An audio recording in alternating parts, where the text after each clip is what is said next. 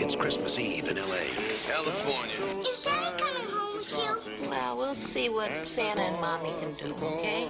And New York cop John McClane has come to see his wife. I missed you. Instead, he's going to have to save her. Sit down.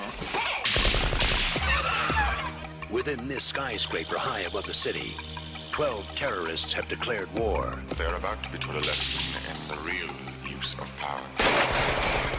They're as brilliant Because I am interested in the $640 million in your vault.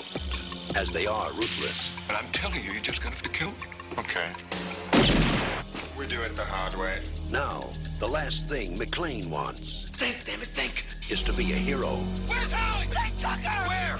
But he doesn't have a choice. What does he think he's doing? Job.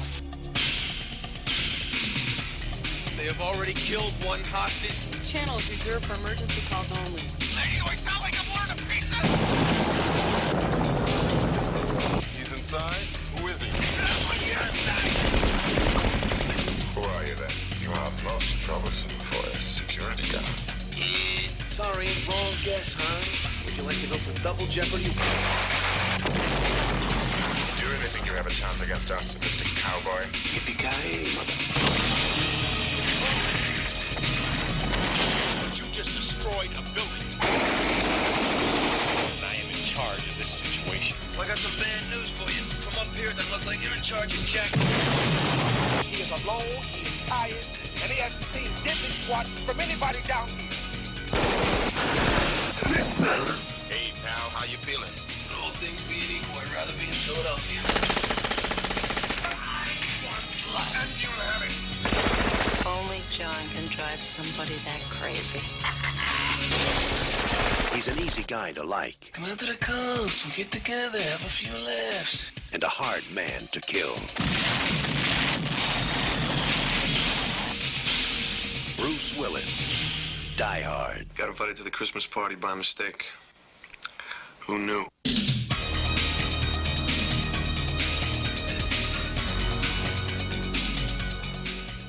All right, welcome back. Well, not even welcome back. This is a new episode. It's a new show. I'm Ted Flint here at the Tailgate Side. We're bringing a new podcast to your ear holes. This is Back to the Movies. I am joined by Jake Vos and Shawn Fensterman. As you know, it's from Matinee Baseball and Lamb Locks, possibly. We decided to move on from sports movies. We're heading, like I said, our podcast is Back to the Movies. The premises of this is we're going to be discussing movies that we have never seen, or someone in the group of us three has not seen, or maybe one we haven't watched in a long time.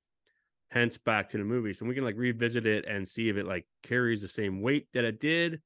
Or, if you've never seen it, you can discover, hey, this is what everyone's been talking about this whole time. I get these references now. Oh, this makes sense. This is where that came from. We are brought to you on Money Bites, moneybites.com. They have thin mints now. Thin mints Money Bites. I don't like mints, so more for you all. But, you like thin mints, Jake? More for me. I love Thin Mints, man. I'm pumped. Oh, yeah. Win the bowl game contest on TGS. Look at my T-Gate Society on Twitter to find the bowl game link. Win a free box of Money Bites. I didn't realize till last year that they send 25 packages of Money Bites in that box. Maybe it's not that big, but my friend who won, it was a massive box. Substantial. Yeah. So check us out. Go to tailgateside.com. We have some written contact there. JT the Nut put a nice little UNI piece together. I have a movie piece out last week, and then a few other things. And you can find us on Spotify, iHeart, and iTunes, your podcast app of choice. Stitcher is dead, much like all the terrorists. I'm sorry. They're not terrorists. Are they burglars? What would you call them? Robbers? What are they? Anyway, we're discussing Die Hard. 1988's Die Hard. They're not technically terrorists, but also they're pretty terroristy for not being they get real terroristy, right? My friend group watched this movie every other Christmas Eve. The other Christmas Eves we watched Die Hard 2. Jake and Shawn had not watched the movie in a very long time, and since I have seen it so much, I figured might as well be the perfect way to introduce a new podcast of actually something that I know what the fuck I'm talking about. So, mostly on these podcasts, we will start this pod with 90 seconds or less. One of us will spoil the shit out of the movie. But because I have seen it the most, I'll spoil it if you've never seen Die Hard, which I find that hard to believe if you're listening to this podcast. John McClane is a cop that visits his wife, who is strangled from. He gets into an argument with her. She leaves. People come and attack the building he's in. He's in Los Angeles. He's a New York cop. Bad things happen to good people. Takagi loses his brain. Don't be Ellis. He's a piece of shit. He kills a lot of people. People get covered in glass. He thinks that's not a big deal. Then his feet get covered in glass, and it's a big deal. Then he goes up in a very tall building. He promises never to go up in a tall building. Again, it's my son's favorite part. It all blows up. And then he kills Hans, because let's hope that's not a hostage. That is Die Hard. It is a Christmas movie. Miracles happens. There's Christmas music. There are ho-ho-hos with a Santa hat. I won't hear anyone say it's not a Christmas movie. All right. Sean Jake. One of the first categories we have for this new podcast is, what is like your earliest memory of this movie? Like hearing about it, like when you first, like, did you catch it on cable? Did someone in your family talk about it? Like, what was your earliest thought of like John McClane and Die Hard? Yeah, it was more, I guess, kind of my friends when we were growing up. Like, I knew about Die Hard, and especially as the sequels came out as I was growing up. But we didn't watch it. I didn't ever watch it at home growing up. I think it was just one of those things with friends that somewhere along the way, we were hanging out and we watched Die Hard, and then it was, and when you're 11, 12 years old watching Die Hard, it's a fun movie. So that's where it kind of just turned into one of those things to be around. And like, if it pops up on TV, you're like, oh yeah, Die Hard, I'll check out 30 minutes of that I have to kill right now and see where it's at and where it's headed. But I'd say, yeah, I was probably not quite a teenager watching with some friends in someone's basement. And then, of course, as time goes on with the internet, you got the Christmas debate that goes along with it now. Yeah, I don't know that I have a specific time. I guess probably, late elementary, middle school age is probably when I started seeing it. I can't tell you. I have sat down and watched this whole movie before, but it was a very long time ago. And it's mostly just become a thing where I've watched it 30 minutes at a time or 15 minutes at a time or whatever while it's on TV, like commercial to commercial. And then of course, like you have the first three, and then you have the reboot in 2007, and so then it really came back. And but yeah, as far as like sitting down and watching it today, because I watched it today before we were recorded, and it was like, oh yep, I remember this part, what's coming, and then there would be like a 5 or 10 minute period where I'm like, I don't remember what happens at all in this part. And it's like watching it for the first time ever again. And then I would have there'd be another section of the movie. It's like, yep, I know what's coming, or I remember pieces of this. And then it was interesting. I haven't had a movie that I remember pieces of so vividly for multiple reasons, and then pieces of that I are basically like I've never watched them before. Which, like I said, you guys are quite a bit younger than I am. So I mean, this came out in '88, and neither one of you were alive, I believe. I forget what year Sean was born. So you are correct. I was born a year later. So I mean, I was 6, and like my dad like showed me this like at an early age. I don't think he didn't show me like. I remember this is we didn't have like this is before like VSR, like it was just on TV. Like, you got to watch this. I remember at one point I was like watching it on like a 7-inch. It was probably like a 5-inch, 6-inch, like black and white TV in my parents' like bedroom, like at an antenna, like so like you could barely like see it.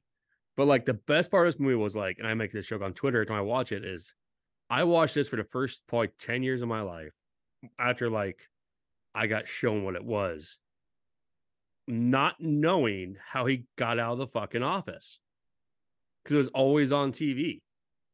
The terrorists are heading down the hallway. They have the guns. He's in Holly's office. I guess he's in Ellis's office, and then he's in the hallway because they can't show them turning to look at the woman's boobs that are having sex in the. And I just had no idea how the hell he got out of the office.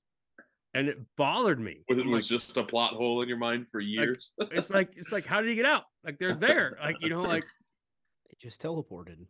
What happened? Right. And you mentioned the reboot in 07. That movie's criminally underrated. The fourth Die Hard is very good. It's my son's favorite Die Hard. I think the younger people that will find it like they'll like it more. I will never show them the fifth Die Hard. I watched that in a theater once, and I will never watch it again. And it sucks that Bruce got the dimension out and he can't make it. Like the fourth one has Mary Weinstein in it, and she's great as his daughter Lucy, who's in this movie too. And like they could have just like transitioned it to her. Like she's a badass in that movie. Like that's perfect, right? Just move it on. But whatever. This movie's great, man. For the younger generation out there, this has Snape in it. Both my sons are like, that's Snape. This is Alan Rickman's first movie. Is this movie? Was it really his first one? Yeah, and he was like 40. Oh, yeah, I guess I didn't never know that. So, yeah, I know it had to be. I mean, I assumed it had to be early. I didn't know of him in anything else, but yeah. And there's so many like just hidden parts that make rewatching it hilarious. Did you guys catch the two guys betting on if Takagi will say it? I actually made a note of that, of him like handing the $100 bill over. It's like after he shoots him in the head. It took me forever to catch that. Like it was years. Like it was probably in my 30s when I finally caught that. Told you. And he's like, it's not over yet. Yeah, there's definitely little pieces, and just even once you get later into the movie, when they're, especially once the police do finally show up, and there's just the arguments and stuff back and forth about what to do. Like there's even little one-liners here and there that just get snuck in that if you're not paying attention, they don't matter, but there's some funny ones, and there's some things that are just pointless, but it's just little things there. I had down like once the FBI guys show up and they explain what's going on, and one of the FBI guys goes, yeah, we've got an A7 scenario, and the deputy just goes, thanks. He goes, thank you. And it's just because he has no idea what they're talking about, but he's just trying to be I'm a cool FBI guy now, I'm working with the FBI, and it's thank you. And it's just, it doesn't matter, it means nothing, he's just stupid and trying to play along. But yeah, there's some little stuff, and like you said, it is rewatching. You will catch things you didn't catch before, especially when once you know the plot and how things are going to work out. Like everything makes a little more sense on what's happening, and you can kind of explore the movie a little bit more. Yeah. The movie is like the perfect mix of that. One, it's great because he's not this like super big, massive action star person. I don't like whatever you would think of. He's like a fairly normal dude. He was a TV actor. Yeah, he's a TV actor. I just mean even in general, like the right. way that they present him. Like, yeah, he's a cop, but he's not like some massive, overwhelming person or something like that. He's great for the role. In that part, but then like Tez said, there's a lot of just little funny things just in the back and forth between characters that aren't even like, not all of it is like super memorable or like notorious quotes, but it's a lot of it's just real snarky and funny, and that they mix that back and forth pretty well. Yeah, I love like how much he just shit talks even to himself.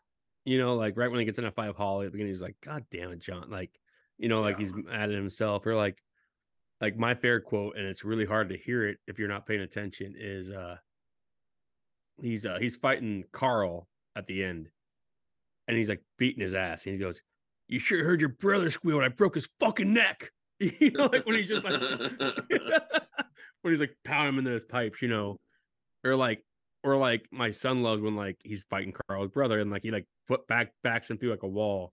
And McClinch's just like, fuck, yeah. Which is what we'd all be doing. Like, yeah. Like he's just always talking shit. He's mad at himself the entire goddamn time, like, and I don't know like who else you would have got to do this. And I have discussed at length of friends, like they don't make people like this anymore. You know, I'm like the biggest Bruce Willis fan out there, but like I love Ryan Reynolds, but man, I like scrawny Ryan Reynolds in movies. When you could like, oh, he got hurt, you know, now he's so jacked as shit.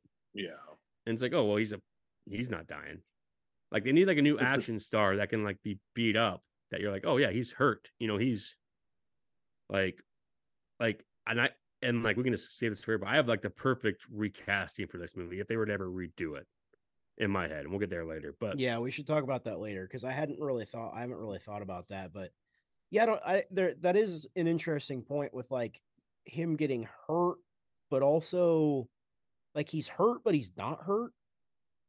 And it's like he very much shows that he's hurt, but also it doesn't stop him from being able to like keep going or succeeding. Like he pulls like a pretty damn big piece of glass out of his foot and like dude, he's never walking again, and he's in four more movies. Three more movies. Yeah, and it's just stuff like that where like he continues to limp around and like he goes, you know, when he jumps off the roof with the fucking fire hose and through the window that he shoots out and like lands on more glass, and it's like, man, he would be so full of glass. Yeah.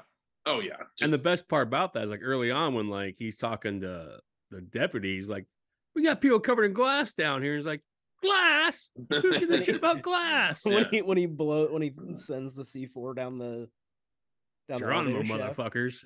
You know, take this under advisement, you know.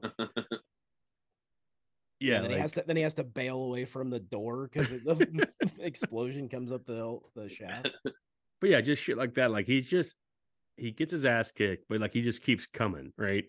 Like someone even called him the Energizer Bunny at one point in this movie, and he's just I don't know, annoying, right? If you're like Hollins is just trying to make money, right, like, and you know that money's insured, right? Like, but then of course you know he's gonna blow the top of the building to kill all the hostages. So I mean, it kind of makes him an asshole. So, like, yeah, kind of, yeah, that's.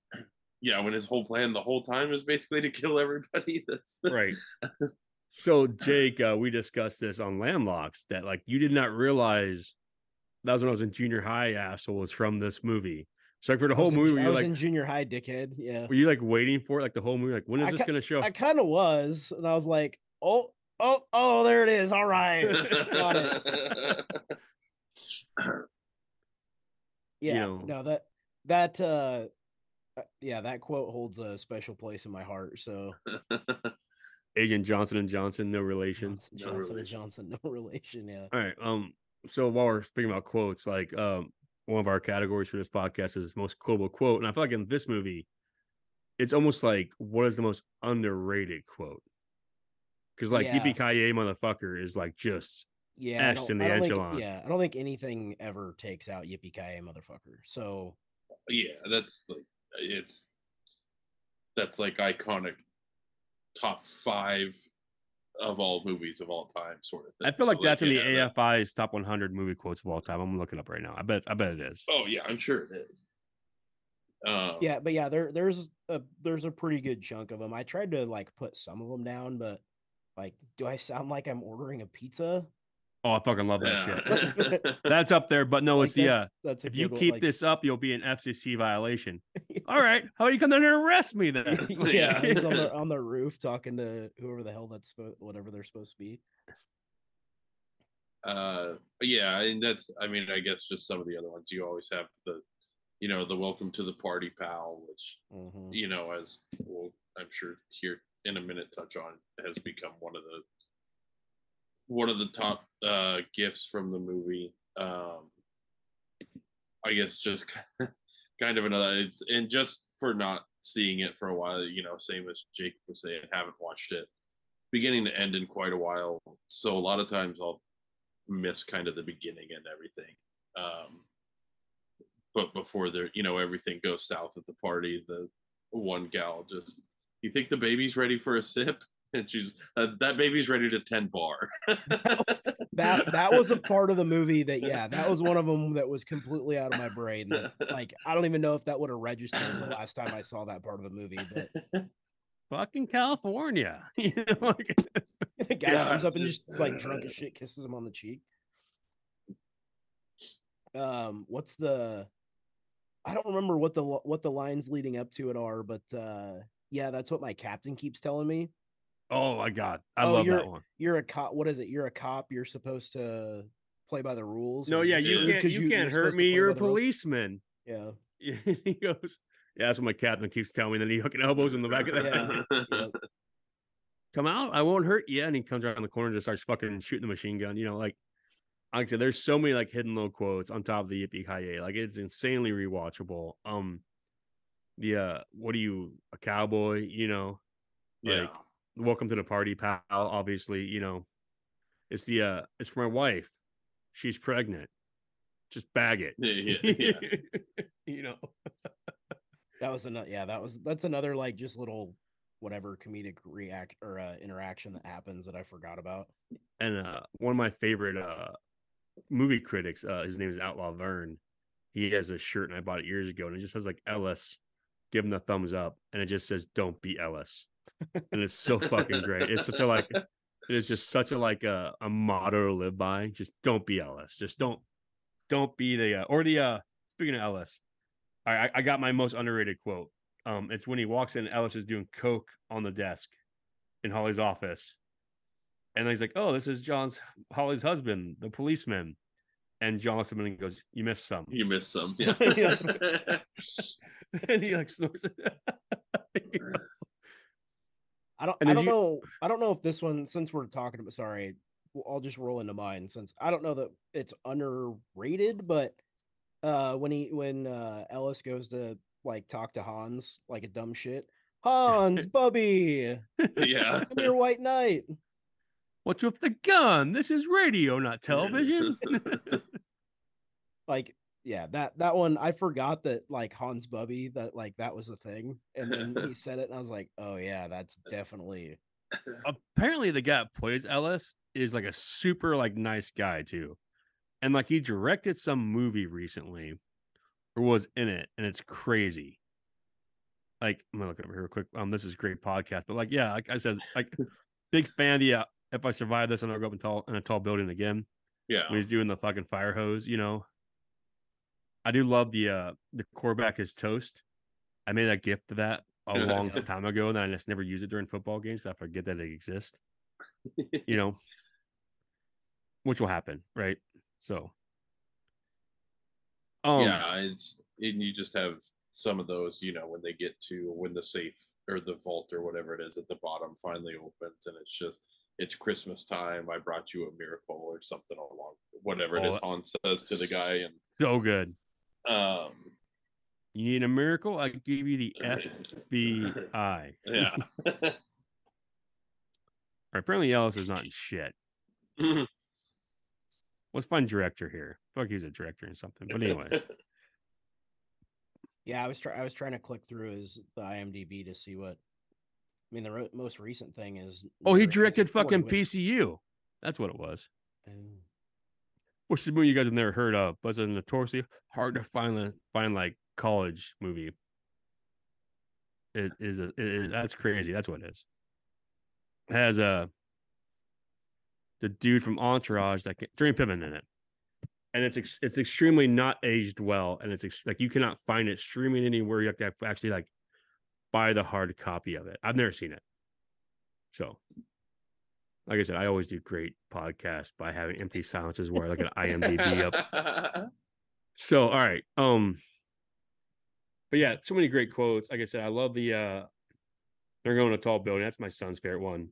Like just straight up. Like he just says it all the time. You know, I love how like he just like gets like beat up. You have the all the cussing. So, all right, moving on. Save the money by one for last. All right. Is there anything, since you guys said you hadn't seen in a while, that you didn't realize or have forgotten is from this movie? Which I don't think we can use that for this movie. I'll give you guys a try. Yeah, I don't know for sure. There was nothing that specifically stood out to me that was, you know, short of, you know, like some things that either I just hadn't noticed in the movie before. I don't think there was any references or anything that stood out that, you know, kind of brought it to my attention of just like, oh yeah, that's in here, I never think about that being from here, sort of thing. So like I said, I was kind of keeping an eye out, but nothing really hit me hard on that would, I think, necessarily qualify too much for that. No, I mean, for me, there isn't much either. I mean, because we covered the I was in junior high dickhead quote, but that was like before. That's kind of an watching inside it, joke, then, but yeah, that's kind of an inside joke. And then, I mean, I said the Hans Bubby, like Hans Bubby. Dude, Ellis like is just such a quote. peak. Like I don't know the last time I heard somebody like actually use that quote, but if I would have heard somebody say it, I would not have, like, it wouldn't have clicked in my brain right away. And Ellis is such a great piece of shit. Yeah.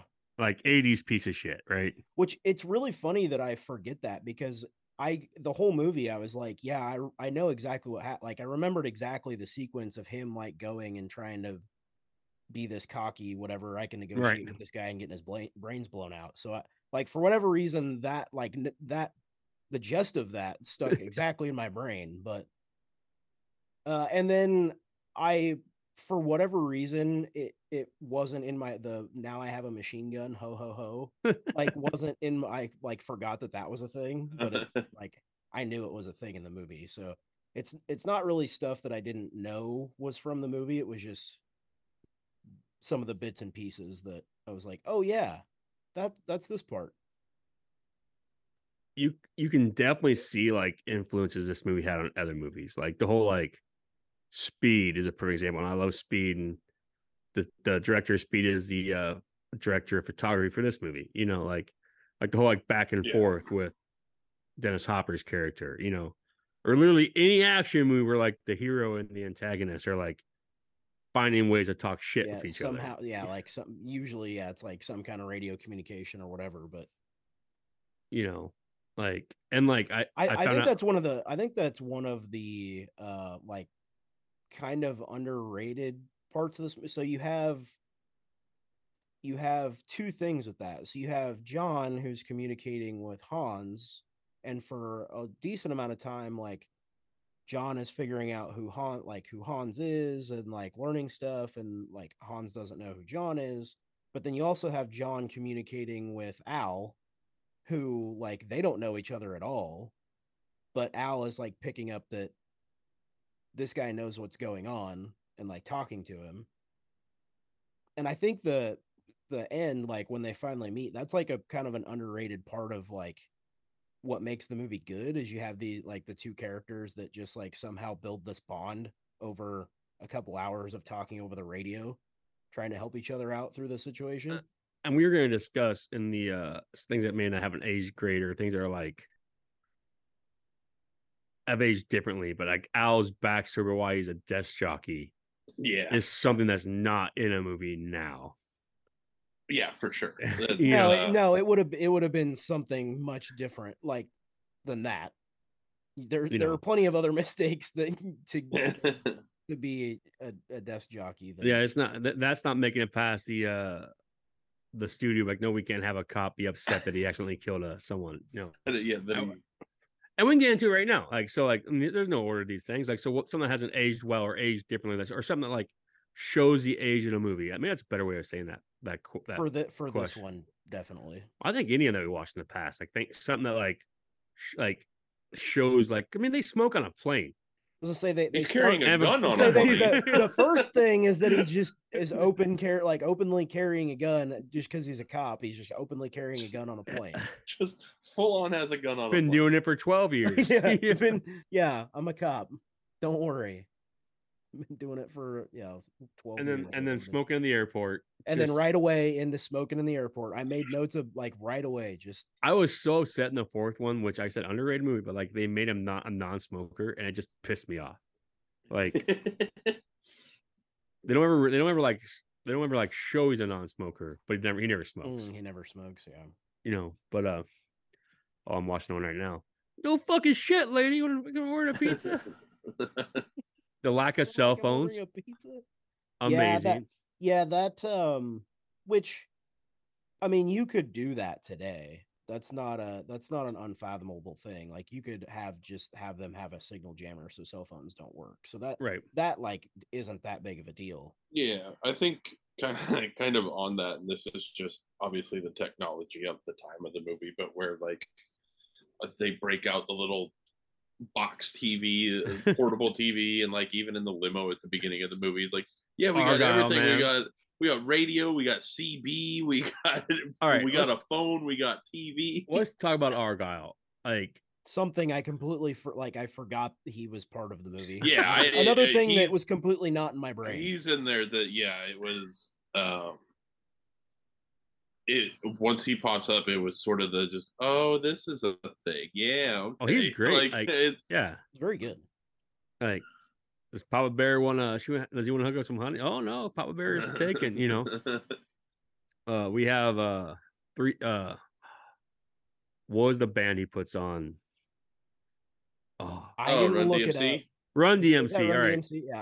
I had MC. I couldn't remember. Christmas in Hollis. Christmas in Hollis. Yeah. I knew the song. Just gonna think that song is amazing.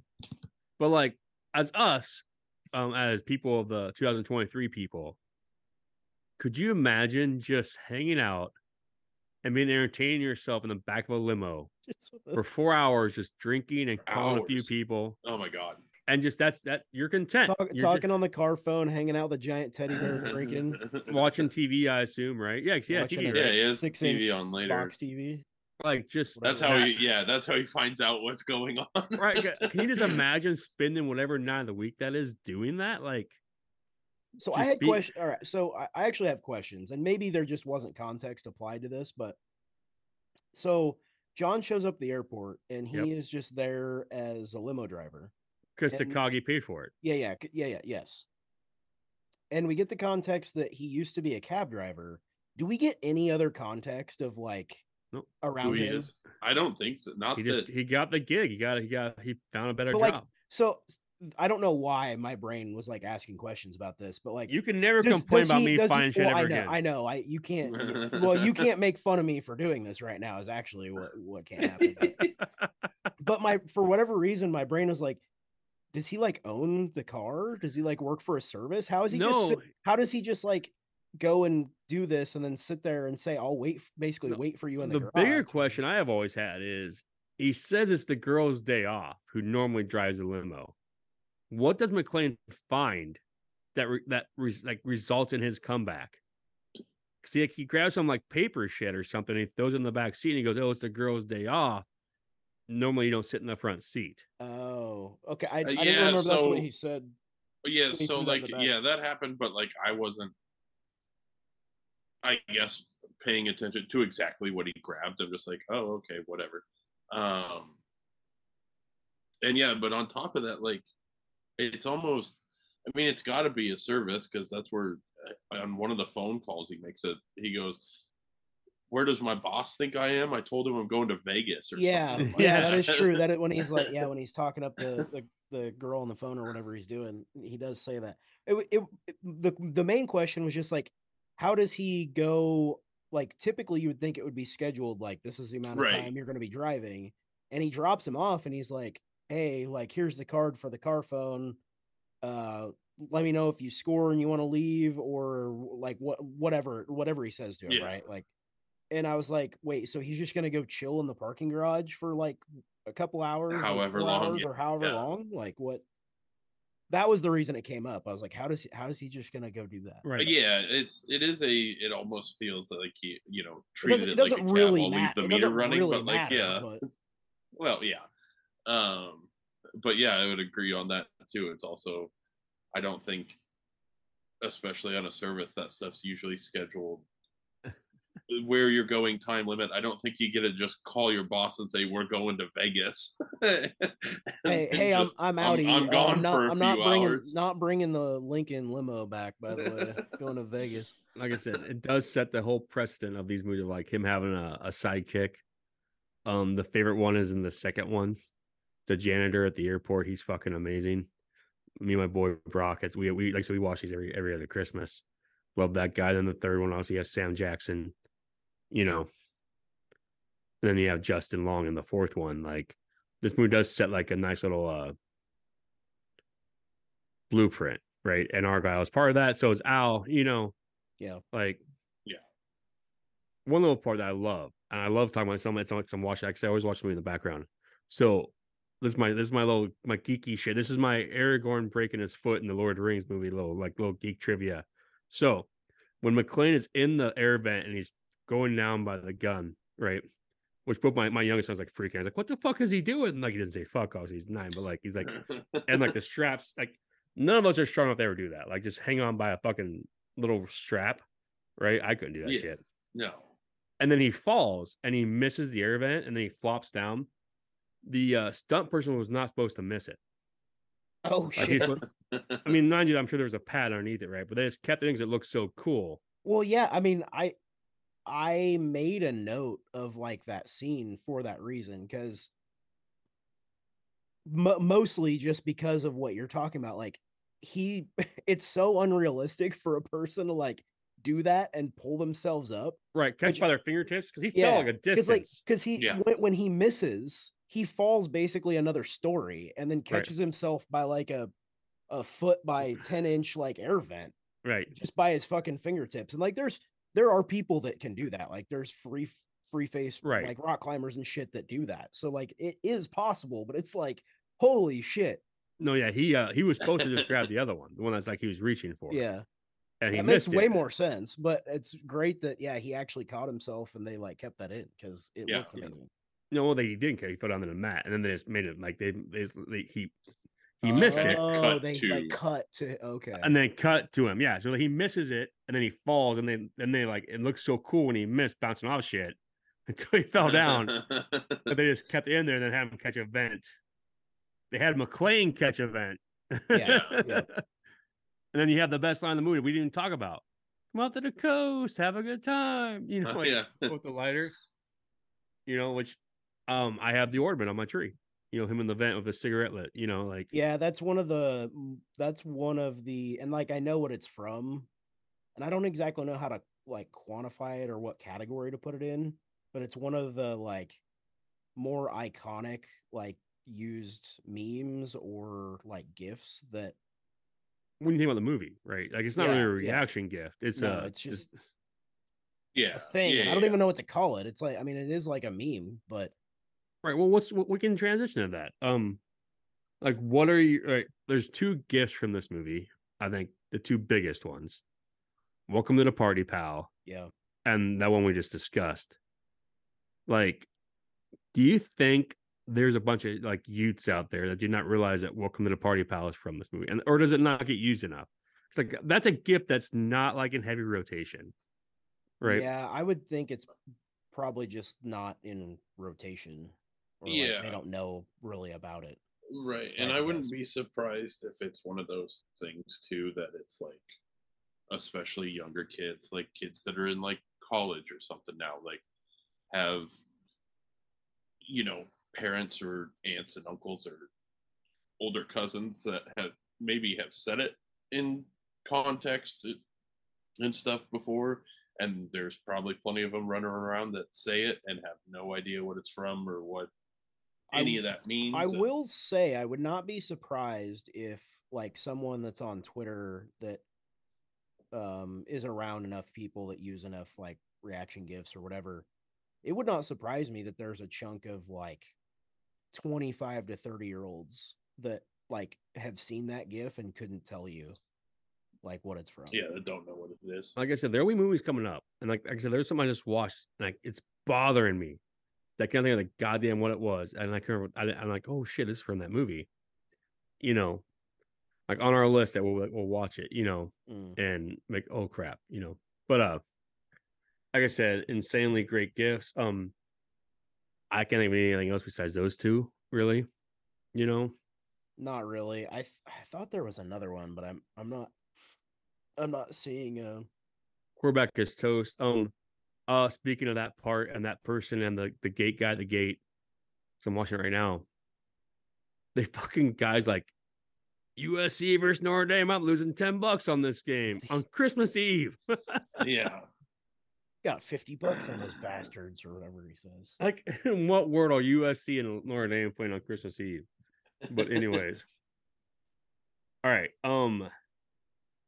At whatever hour of evening that's supposed to be. Right. Which it is December, so sun goes down early. So I'll give them the benefit of the doubt. Like I said, I am notoriously bad about watching a summer movie or a summer TV show. Looking at you, Stranger Things season 3, in which the sun apparently sets at like 6 p.m. when they're out there and it's already dark on their adventures. Is there any like actors in a small role or anything in this movie that you're like, holy shit, what's he doing here? Besides, I mean, I guess Al from Family Matters. Let's say Al is probably as close as it gets, but like there's a bigger one, but I don't know if you're going to connect the dots on it. So I'm interested to see if you can get there. You're not bigger, not maybe you're not bigger name, but a person with a bigger movie that has a small role in this movie. I guess not that I noticed, and I even did like a quick scroll through. Like I can see Jake's eyes squinting as he's trying to figure out who the fuck I'm talking about. Yeah, I didn't go through like person by person to see where people had been in and stuff like that. So I didn't really catch anything else.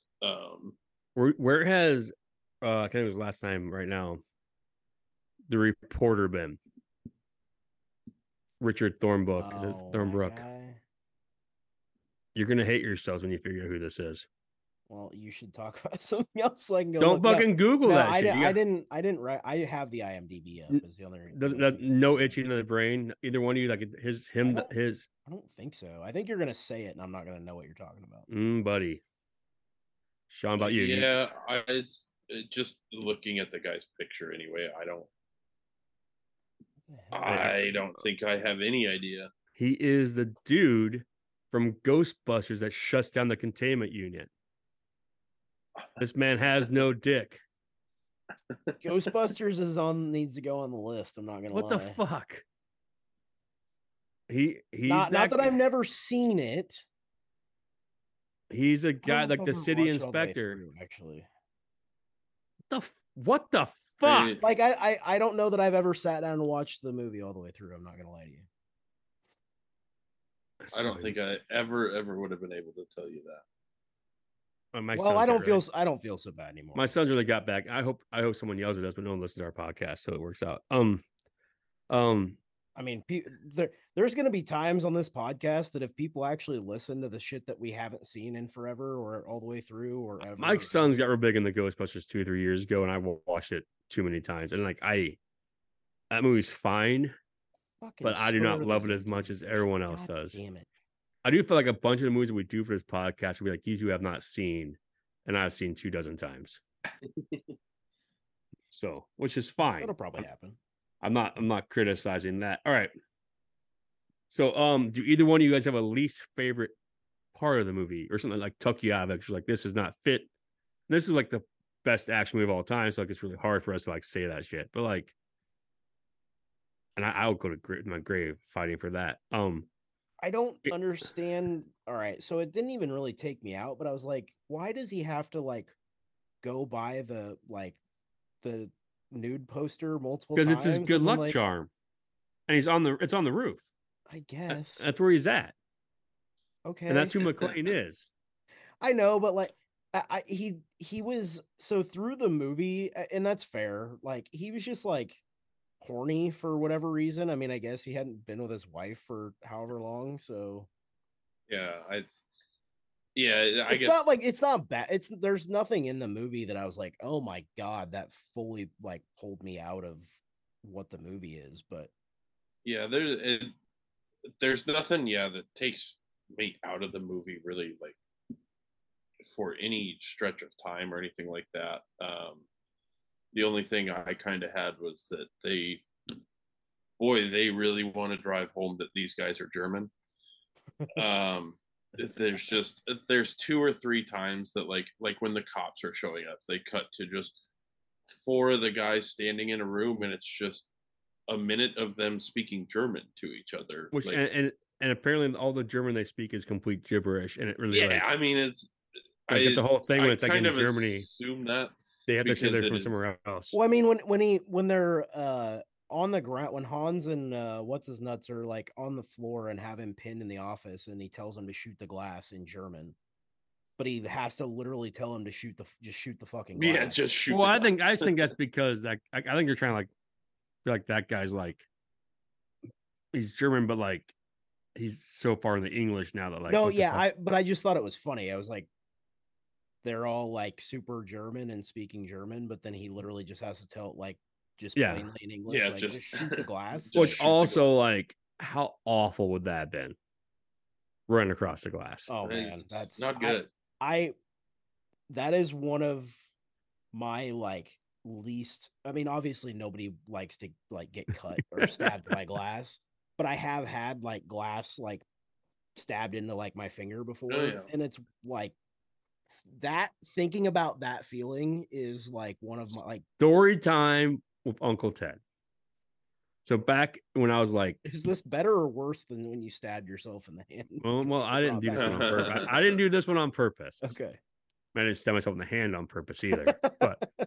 But this is not contextualize that. So I was playing mud volleyball back when I was like 17, and obviously you play barefoot. I mean, you can play with shoes, but it'd be hard.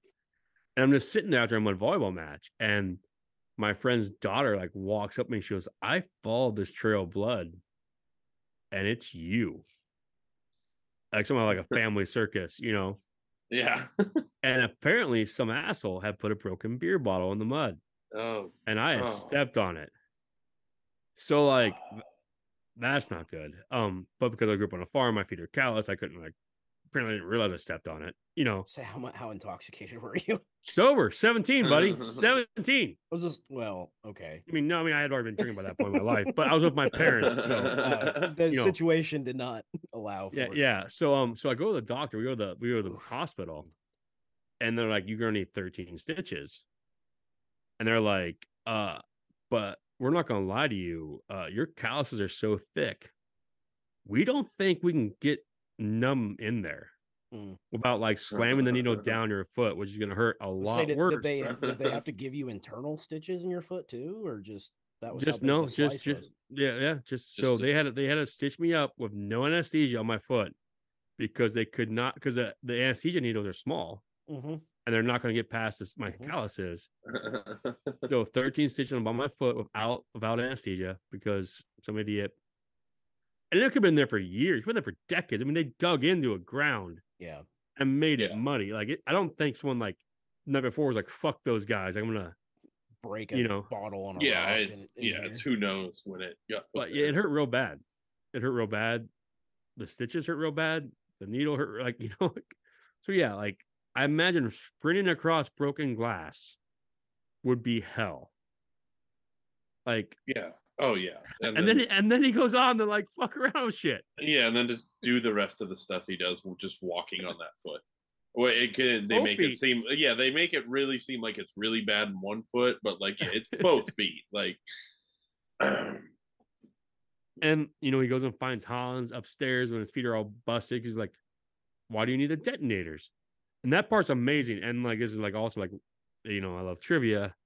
Is that part is in the movie only because the studio was like, you have to have them meet. Have to have before the end. Before the ending. Which it's a good scene. Right. And I always get confused by how like he figures it out. Because he says a real name, right? Bill Clay. Yeah. Like, is it because his voice is familiar? Like, is it because Bill Clay's is on the floor that's not finished yet? Well, yeah, because doesn't it say the name lines up to like the 29th floor, so like he wouldn't have been on the 30th floor for the party. I think no was kind of what it was. I just figured out McClane figured it. No bonus, asshole. Because the guy at the beginning tells him the only people that are still in the building are the people on the 30th floor for the Christmas party. But I assume that's where the party's at. It's just not that. Well, right, yeah. I don't know for sure. And then I don't think there's anything in that scene that's supposed to be this specifically for sure is how he figured it out. Yeah. I don't know if it was just smart. I think the he sees the floor sign the list of floors and the names and whatever, and he sees that, and I think that's supposed to be the one little hint, but I think it's supposed to just be that he's skeptical enough, and Right. that's Right. a He little knows. bit of He knows something's a going like on. that's funk. This is goofy, and then he's gonna get his name just happens to be the 29th floor. Also, like back to the glass part. One of my favorite memes on Twitter, and it's such a niche meme, and like I doubt you guys have ever seen it, is that dude where he like shoots his knees out, and then the guy falls into the glass, and he says something like, "It's like my favorite guy in John McClane is Bill." It's like Tom Bloody Knees McGee or some shit. When it and then just before when they blow all the glass out, you're talking about.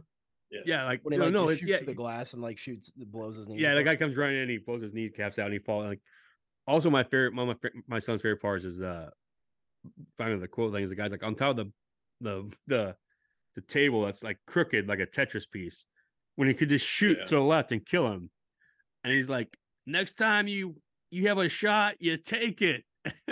Yeah, just don't hesitate, and it's just.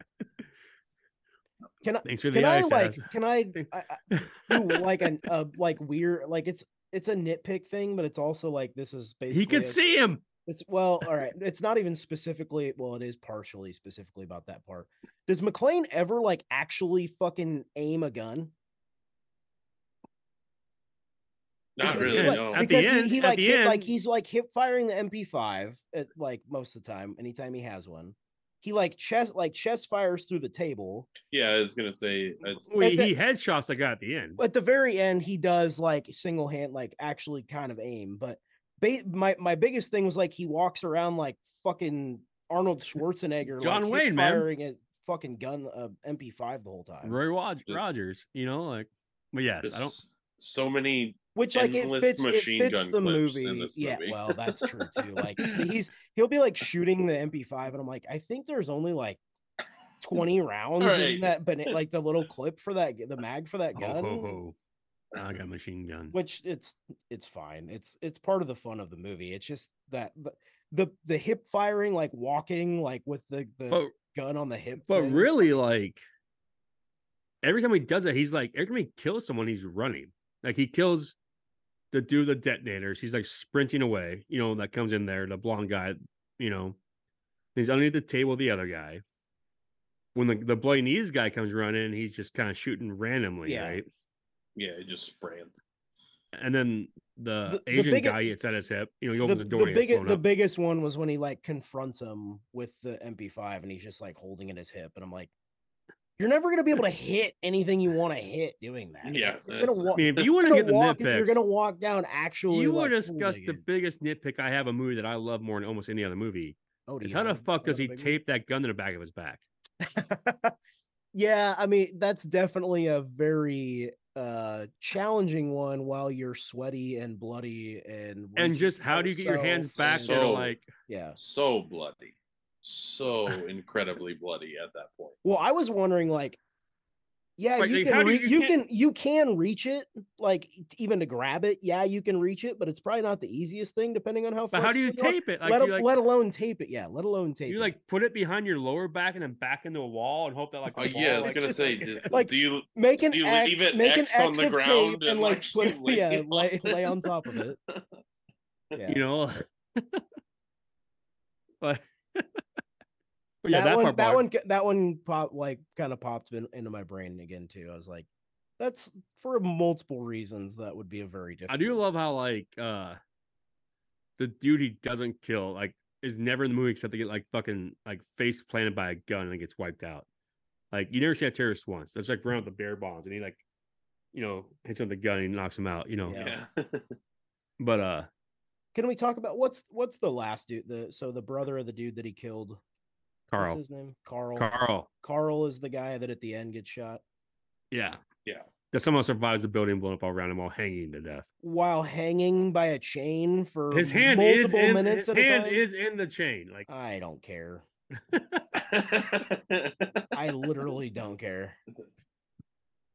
Like you're not gonna hang there for 10 fucking minutes. You need to have Al get his confidence back after killing a child. Oh no, man! Listen, I don't have I mean, He couldn't bring himself to ever raise his gun again. After killing a kid, so we gotta get that kid. We gotta get that kid killer back in the saddle. That kid didn't die in vain. Now you know. He had a laser blaster. How was I supposed to know?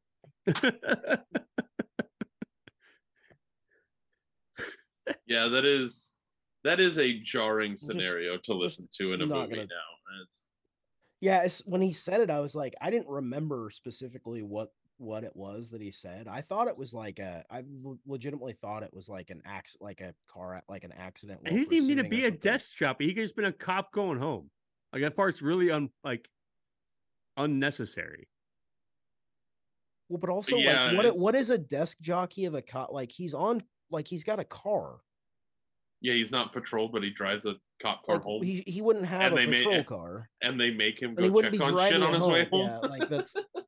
I don't know. There's a lot of there's. I mean, I know there's a lot of issues with. Man, we should just cut that man general, slack. He's gonna move to Chicago and do a real asshole of a neighbor that blows his house up every other weekend. So.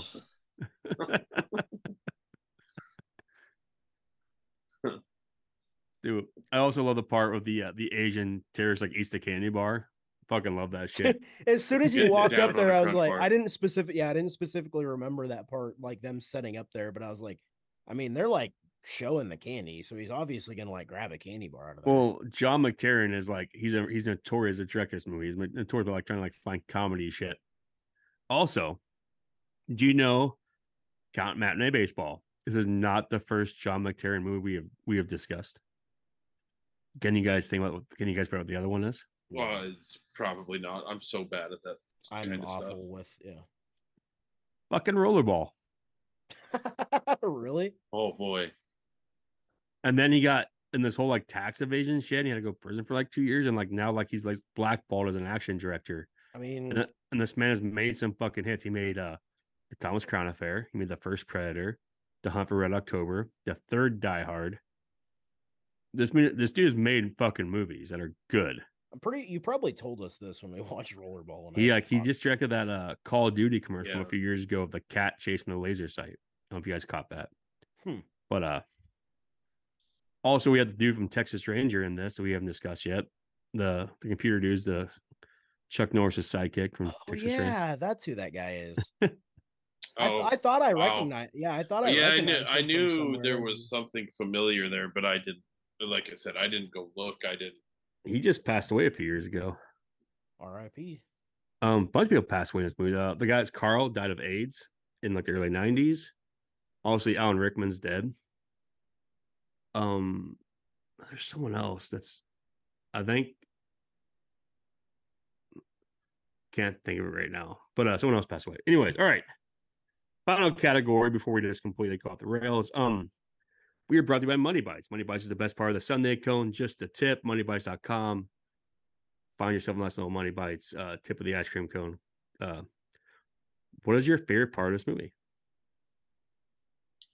Which is only going to be hard. So, I mean, it's tough to just beat the ending. You know, the getting Hans Gruber, shooting him, unlatching the watch, watching him fall. And it's Ellis's watch.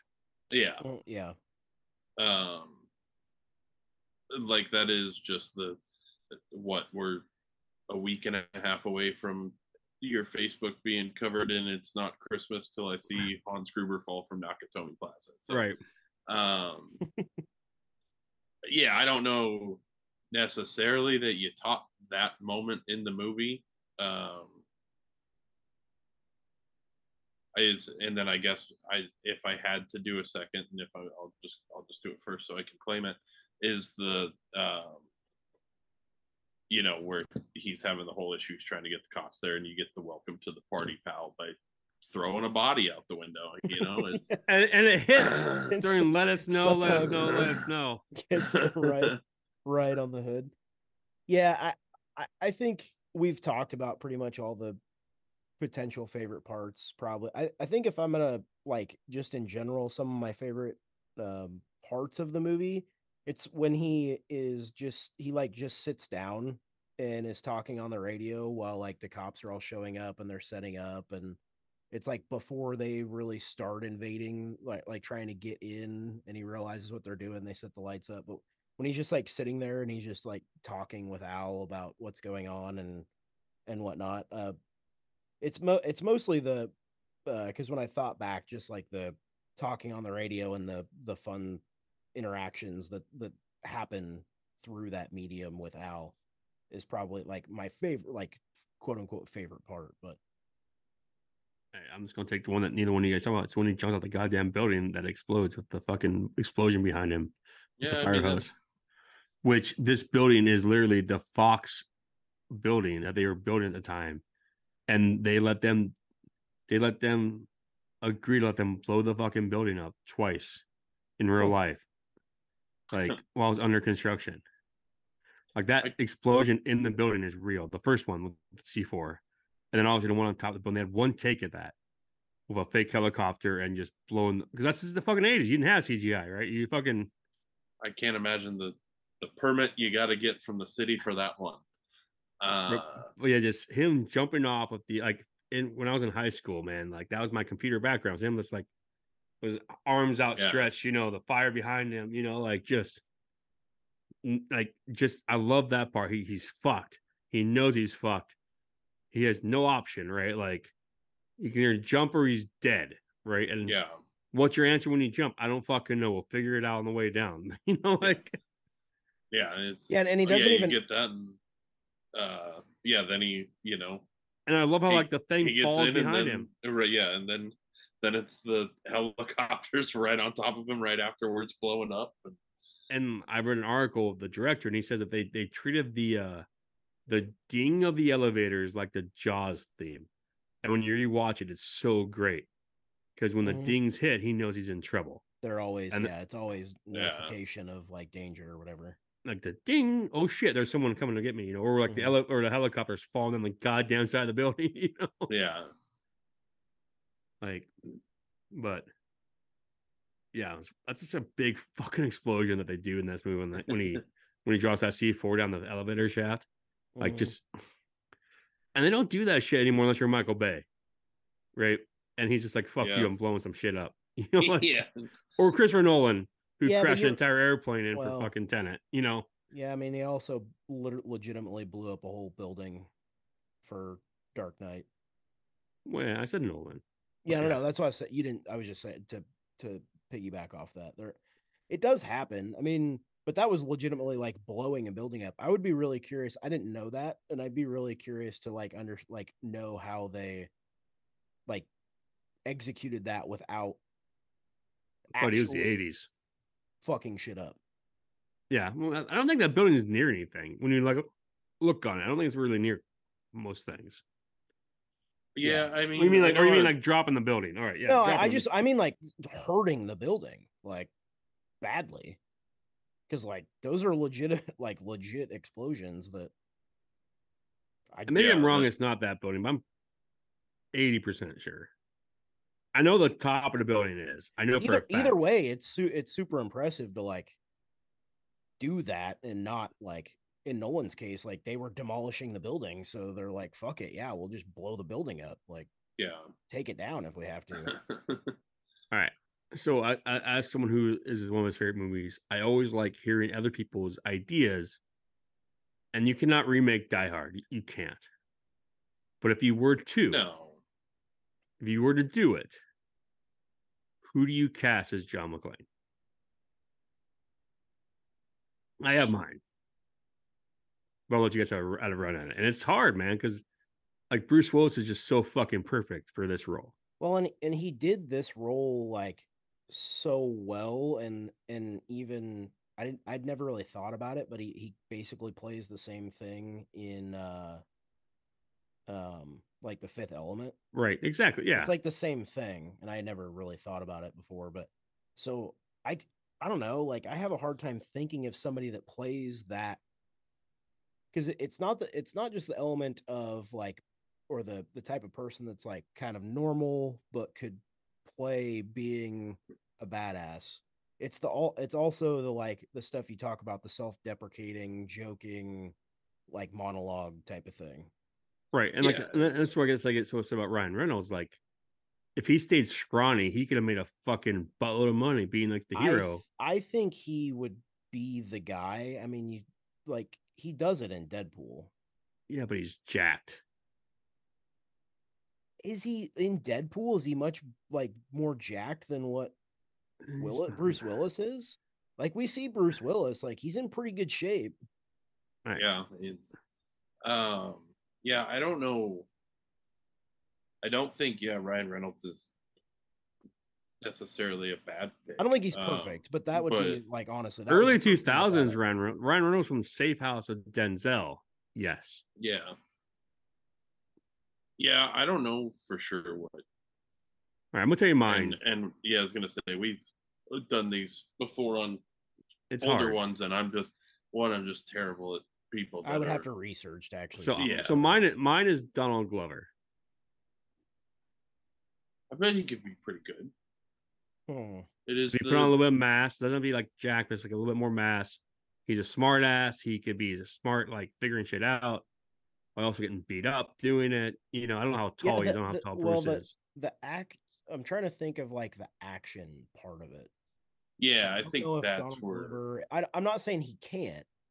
I just don't know that we've seen him show his chops of actually doing and exuding the like action stuff. But like I said, mind you, when Willis got this role, he was literally from a show called Moonlighting. Oh no, yeah, no, I'm not saying like Bruce Willis was like they knew when they found him. I was just that when you say Donald Glover, I think of he could do the acting part of it, like smart ass, witty, back and forth, all of that. It's just we haven't seen him. I don't think we've ever seen him do anything that would be. I think also like a slim down Joel Kinnaman could do that. And I don't know if you guys know who that is, but he is in that new Silent Night movie coming out, and he's in RoboCop coming out a few years ago.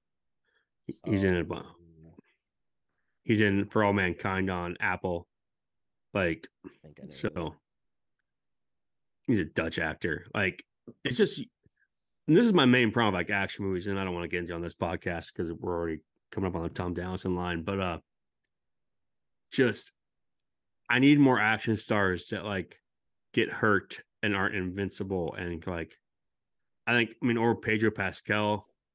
I feel like he's aged out of the John McClane role. He'd be pretty good at it. He would be good at the action stuff. I don't know. Oscar Isaac, maybe, but he's also kind of aged out of it, you know. Yeah. It's a hard mix because like you don't have a lot of those guys that.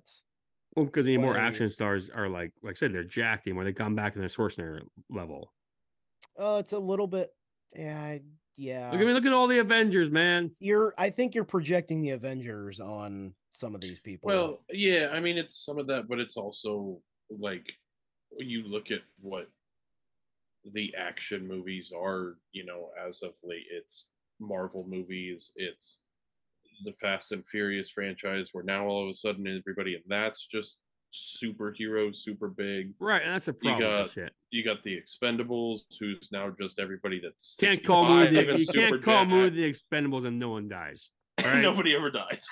the thing that I think I would struggle with more on it is there's very rarely a person that one like age wise would fit this, but would also, like I said, fit the you think or know that they can do the like witty acting part of it, but also do and convincingly do the action. Like I'm not necessarily a superstar, but like I'm a badass part of it. Yeah, too. It's a tough mix because it is like a lot of the parts that make this great is like obviously Bruce Willis is beyond incredible in the action moments, but yeah, even every one of his lines, he's obviously a great actor, and his delivery is good, and the way he delivers things is just... like he honestly and I don't know if this is gonna make Ted mad or you. I don't know if it's gonna make either of you mad, but no, he almost like this role is almost played like RDJ plays Iron Man, but without a suit. Right. Like, yeah, it's the same. Yeah. Like it's the same type of thing. It's just he's not in a suit. He played this role for the next 10 years of his life, man. Like striking distance, all the new diehards. Like there's like he put a variation of like Fifth Element, right? Yep. You know, there's a movie called 16 Blocks. That's fucking amazing. It's slept on where like he plays like this old fat alcoholic cop. And in my head, that's canon for that's how John ends up. Out where he Just where he ends. Yeah. And like he's transporting this prisoner, I think it's Mos Def, across 16 blocks of town when like these bad cops are out to get him. Like, yeah, getting hunted down. And it's so good because he's fat and he's old and he's slow and he can't, you know, and it's just the perfect like where I think McClane ends up. He's a drunk, you know. And it's really good, and like I said, slept on. But because like I said, like in the fourth Die Hard, he kind of comes to Superman, man. Like, and that's what it is. But also in the third Die Hard, which people like love, motherfucker falls off a bridge onto a barge and survives, and no one has any problem with that. So, because Samuel L. Jackson covers a bunch of wounds in that movie, right? Because he's amazing. You start getting into, you know, what is now John Wick 4 territory of my gracious. I love the John Wick 4. All right. I absolutely love it, but my God, but that man is indestructible. It's Unforgiven. I cannot get past the third one when he falls off 5 stories of floors and walks away. Can't get past it. Or he doesn't walk away. So they don't show him walking away, but you know, but yeah. So Bruce Willis was 33 when this came out. Buddy, we don't. Man, I'm scrawny Zach Braff, not Zach Braff, but Efron. No. Okay, Efron was one that I kind of thought of, but I don't think Efron can. Like, I don't think he could do it. What about? I don't know. Could Tom Holland play? No, that kind of role? You know who could have did it a few years ago, and the dude's still looking for a break. I don't think he's gonna get it.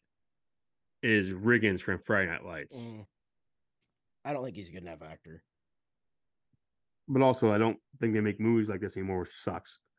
And I'm gonna tell you, who could do it. Tim Riggins. I don't. I'm gonna tell you who could do it, and it's really hard to talk about because he actually did a movie that's really close to this movie called 27 Bridges, or 23 Bridges, I think. I don't know, some kind of bridges. It's Chadwick Boseman. Chadwick Boseman. Yeah, Boswick. That's it. That's the answer. Yeah, I kind of thought about that too when we started. That Bridges movie is really good. It's a self-contained action movie that has no stakes. They don't have world-ending stakes. It's just, you know, they're trying to find some criminals and they close all the bridges to Manhattan, and it's really fucking good for what it is, right? Because they don't make movies like that anymore. Yeah, boy, I think Tom Holland in like 5 years, or 10 years, if he looks older, man. That's what I mean. Like 5 to 10 years, get him in a couple gritty roles so you get the like baby off of him. So that's not what you think of when you think of him. And I think he could legitimately do it. It's just the perception of him is he's like a 20-year-old when he's not a whole lot younger than I am. No, yeah. Or like you said, they could have did what I said. Like, and I don't know if you guys have seen the fourth one. His daughter is played by a person that's done a few action movies now, Mary Winstead Watson. What? It's Mary Winstead. I can't think of the third part of that name. Her name. Samsonite. Yeah, it's right there on the briefcase. She's been great. And also like it sucks that Willis got dementia because there's that 6 Die Hard script that's been around for a decade now, and it's right there, and like it pisses me off because it's basically they reversed this one, and he's there for some ribbon cutting of the new Nakatomi Tower in Tokyo, and he's a guy on the ground. Oh. And someone else is up in the building. It's his daughter, what the trip I read, because she's waiting on him and he's late, basically. And then his situation sucks in general because like he's old enough that he wouldn't have to do anything, but also without that, like he could probably just keep doing good stuff. And you watch those movies like even like starting like 15 years ago, like you can tell he's losing it. It sucks, you know. But yeah, after that stuff started coming out, it's like, oh, okay, that makes sense. Right. Well, yeah, even like watch like the Glass, you know, when he's like, you know, or even like stuff before that, like he just stopped being a smartass, like, you know, like The Jackal or Lucky Number 11. you know, like he's in it, but he's not the same person. So I really enjoyed us doing this tonight, guys. We were brought by Money Bites or Tailgate Society. I'll be back in a few weeks. We're gonna do The Wonderful Life. It's been 15 years since I've seen that movie straightforward. Have you guys ever seen it? I've seen it, but it's been at least that long for me. Like that was one of the movies that we watched every year at Christmas. Like my mom, it's one of my mom's favorite movies.